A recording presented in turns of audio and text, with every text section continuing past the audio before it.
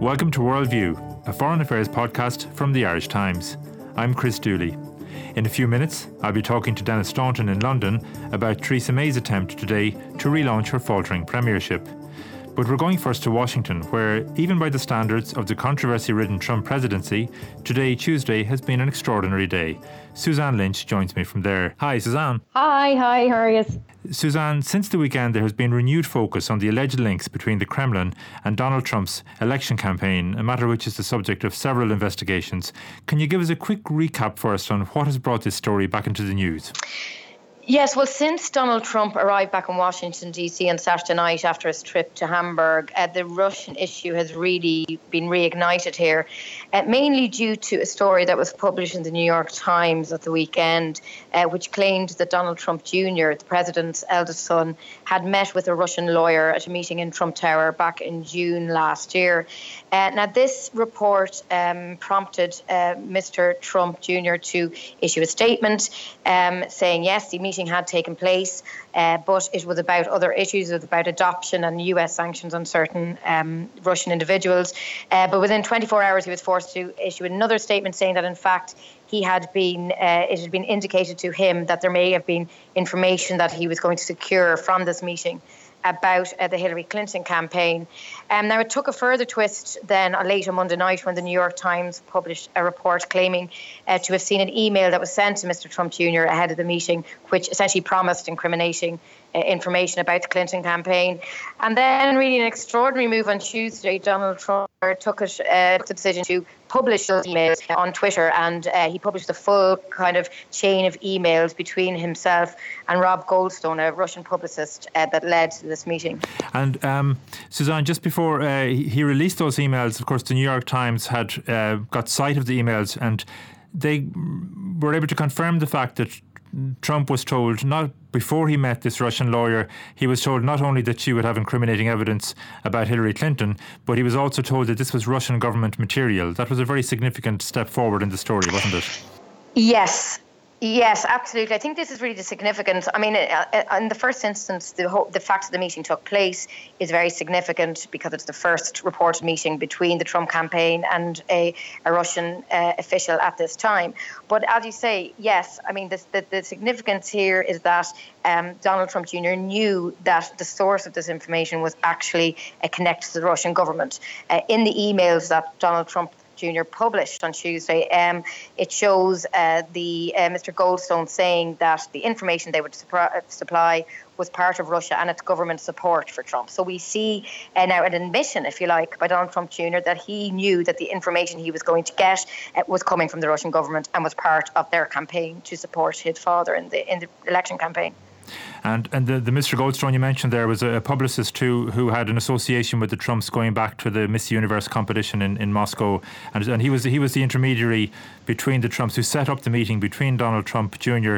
and this Russian lawyer called Natalia Veselnitskaya in June. Just to clarify Mr. Goldstone's role in this, how significant, Suzanne, do you regard these latest developments? Well, I think there are a number of issues here. This is a very serious development for Donald Trump. There's been a lot of debate here about the legality of this. Has Donald Trump Jr. done anything criminal? He himself has said numerous times that it's quite normal for someone to meet somebody who's offering information about a political opponent. But I think the crucial difference this time is that it's a foreign individual and it looks now like a foreign government. So that would be prohibited under federal law. And then secondly, this is now going to very much be the focus or be part of the ongoing investigation that's been led by Robert Mueller, the special counsel, into alleged collusion between the Trump administration and Russia. So whether there is something specific that emerges from this in the next, say, weeks and months is one thing, but for sure, it is definitely going to form part of the special counsel investigation that's looming and that is gathering pace all the time in the background here in Washington. Finally, Suzanne, why do you think Donald Trump Jr. chose to release these emails? Was it simply that he knew the New York Times really had sight of everything and it was a kind of a desperate move to look transparent? Or why did he do it? Because the emails are quite incriminating of himself, aren't they? I mean, the suspicion would be that the New York Times was poised to print the emails themselves and that the Trump administration would have been faced with the situation that they were yet again waking up to another news story about controversy surrounding them. So in that sense, he moved first. But as you say there, I mean, really the main message that comes from this email is that it confirms that he did in fact know this before he went to the meeting. So I think, I mean, there's a benign view of this, if you like, would be that, and indeed in terms of Trump's connections generally with Russia, is a kind of inexperience and naivety that Donald Trump Jr. actually thought that this was okay to go and meet this person, particularly when he knew that there was an involvement by the Russian government. Maybe that just shows incompetence, political inexperience, maybe. But the reality now is for Donald Trump Jr., his father, and the Trump administration, it's now emerged as a very, very serious issue. Collusion with a foreign government is a very serious case. It could be something that's, as I say, discovered in the Mueller investigation, which then would be turned over to Congress and could ultimately lead to impeachment, for example. So yes, I mean, there does seem to be a kind of naivety, a lack of understanding of the norms of political rule making, I suppose. But as I say, whatever the reason behind it, it does look like they've now entered a new kind of phase in this whole controversy. Okay, well, Suzanne, it's a very fast-moving story. It's our second conversation today on the podcast. We had to scrap the earlier one. Things have changed, have moved along so fast, and no doubt you'll be following this story on irishtimes.com. Thanks a lot for that. British Prime Minister Theresa May made a speech today about her determination to bring about a fairer society, which was touted in advance as a bid to relaunch her premiership. And though the result of last month's general election was not what I wanted, those defining beliefs remain. My commitment to change in Britain is undimmed.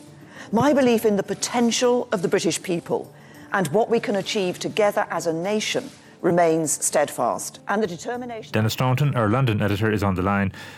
Denis, did Britain get a new Prime Minister today, or just a slightly more determined or slightly softer version of the old one? No, it got neither, actually. It got almost nothing at all. This speech was trailed since Sunday as being kind of a relaunch. On Thursday, she'll have been in office for a year. And the idea was that she was going to make it clear that she was still committed to the things she said on her way into Downing Street a year ago, that she wanted to make Britain a fairer society and all the various things she was going to do, but also somehow that she still had lead in her pencil and still had ink in her pen, and she was full of vigour and... that she basically wasn't dead yet, and then she was going to also make this, cast this olive branch across to the opposition, saying, when I started, I obviously had a majority. Now things have changed since the election, and so I want to hear everybody's ideas and work with them. But oddly enough, when she made her speech, which was in the context of the launch of this report on work and on the new forms of work that we have nowadays, she actually said less than she was trailed by Downing Street to be about to say about really her premiership and about this whole business of working across the aisle. And I think one reason for that is that having trailed this stuff, it got a rather frosty response from both her own benches and from the opposition. So Jeremy Corbyn just sneered at it, basically said, if you've run out of ideas, we've got loads of them in the Labour manifesto, and I'll send you a copy if you want. And her own people said, what are you talking about cooperating with this man over there? We've been denouncing him for the last whatever number of months. So I think that all kind of fell on its face. So what we were left with then at the end was really the same old Theresa May, just kind of struggling on with very little authority, and nothing really structurally has changed since she lost the general election, effectively. Now, you mentioned the word vigour there. She did talk about the need for renewed courage and vigour. She said things like, we can be timid or we can be bold. I noticed there was nothing there about strong and stable leadership. Have they become the most discredited words in the British political lexicon? Yeah, they're gone. You can't say those anymore. And, and in fact, I think there's somebody saw on her Twitter feed, on her Twitter identity or whatever it's called, on her account, that they have a picture of her with strong and stable behind it. And that just kind of looks like a kind of a rather ironic joke now. But no, I mean, I think that, everybody in Westminster is talking about when she will go.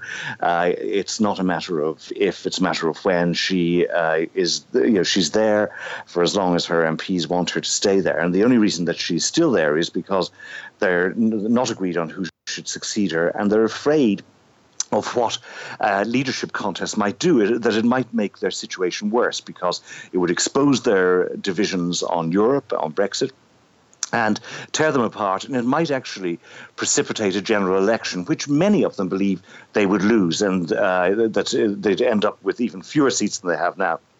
And Jeremy Corbyn would become Prime Minister, and that's something they regard as horrifying, both for themselves and for the country.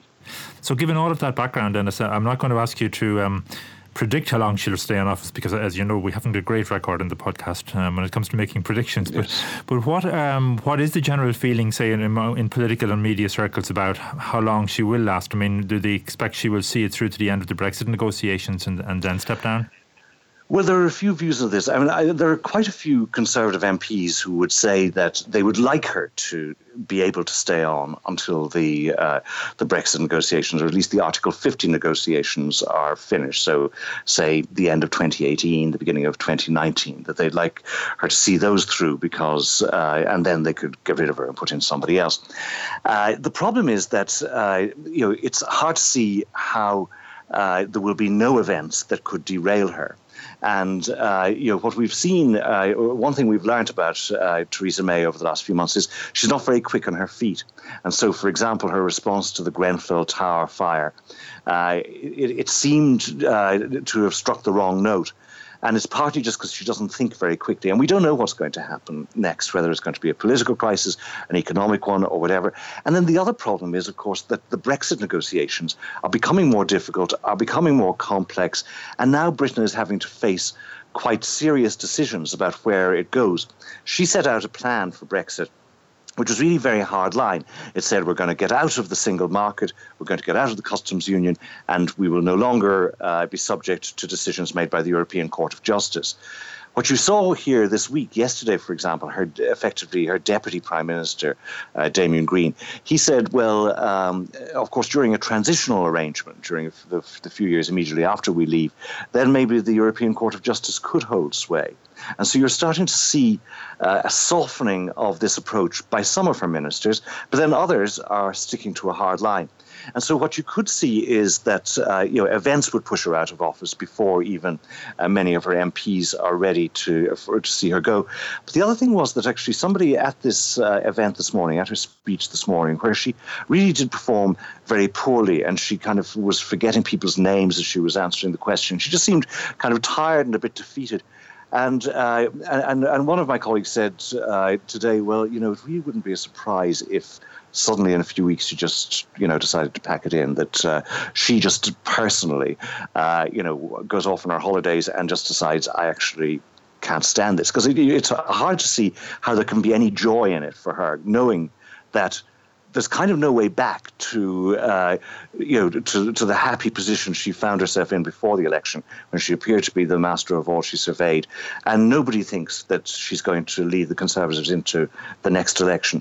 So in answer to your question, I don't know when she's going to go. Some would like her to stay for a longer time, but either events or herself could make that happen much more quickly. And different when she does step down, who are now the primary candidates to replace her? And please don't say Boris Johnson or David Davis for that matter. Well, I'm afraid both of those are certainly in the mix.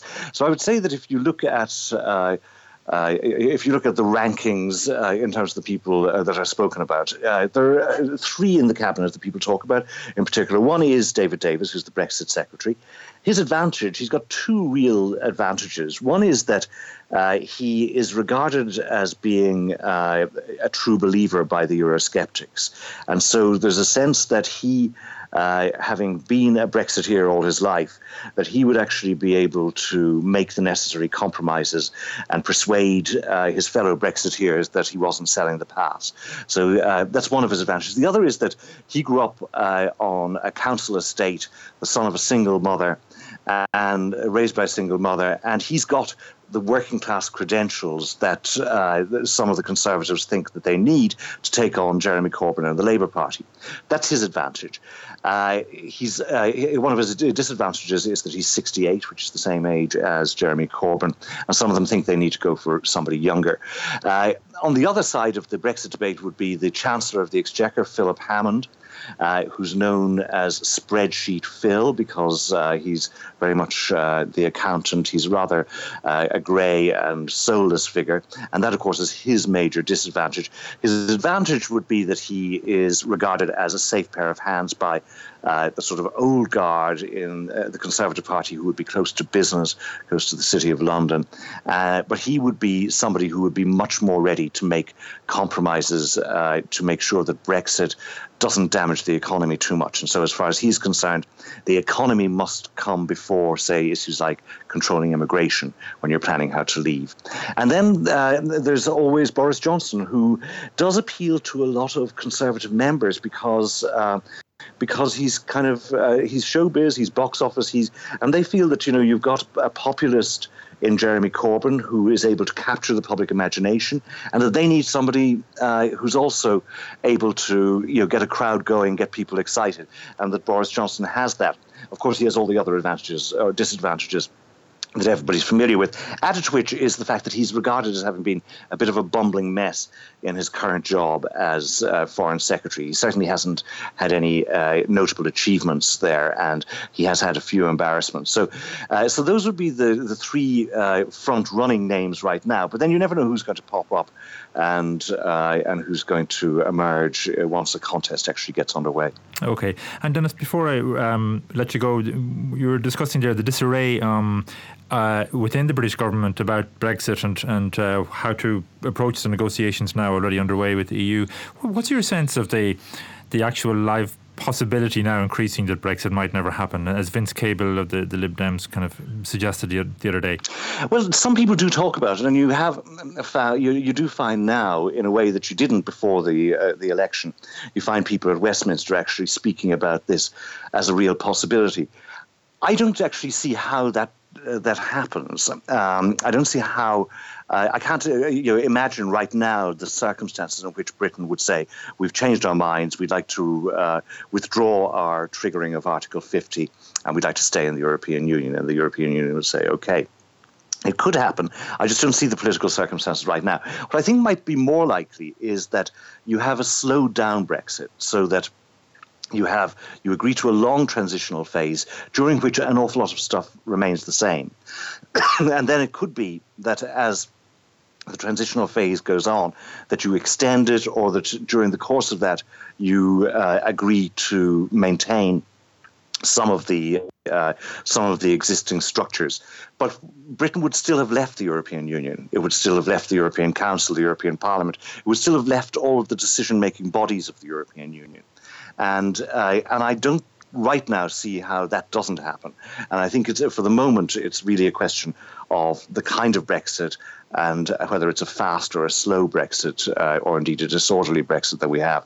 But you're quite right. Some people are talking about the idea that there may be no Brexit after all. And one thing I suppose that we can be sure about, despite our poor record of predictions, is that in the current political climate, lots of things that we don't expect have happened, and many more that we don't expect could yet happen in the months ahead.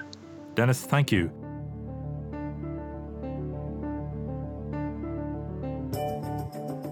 That's it for this week. For these and other stories, go to irishtimes.com. Thanks for listening. Goodbye.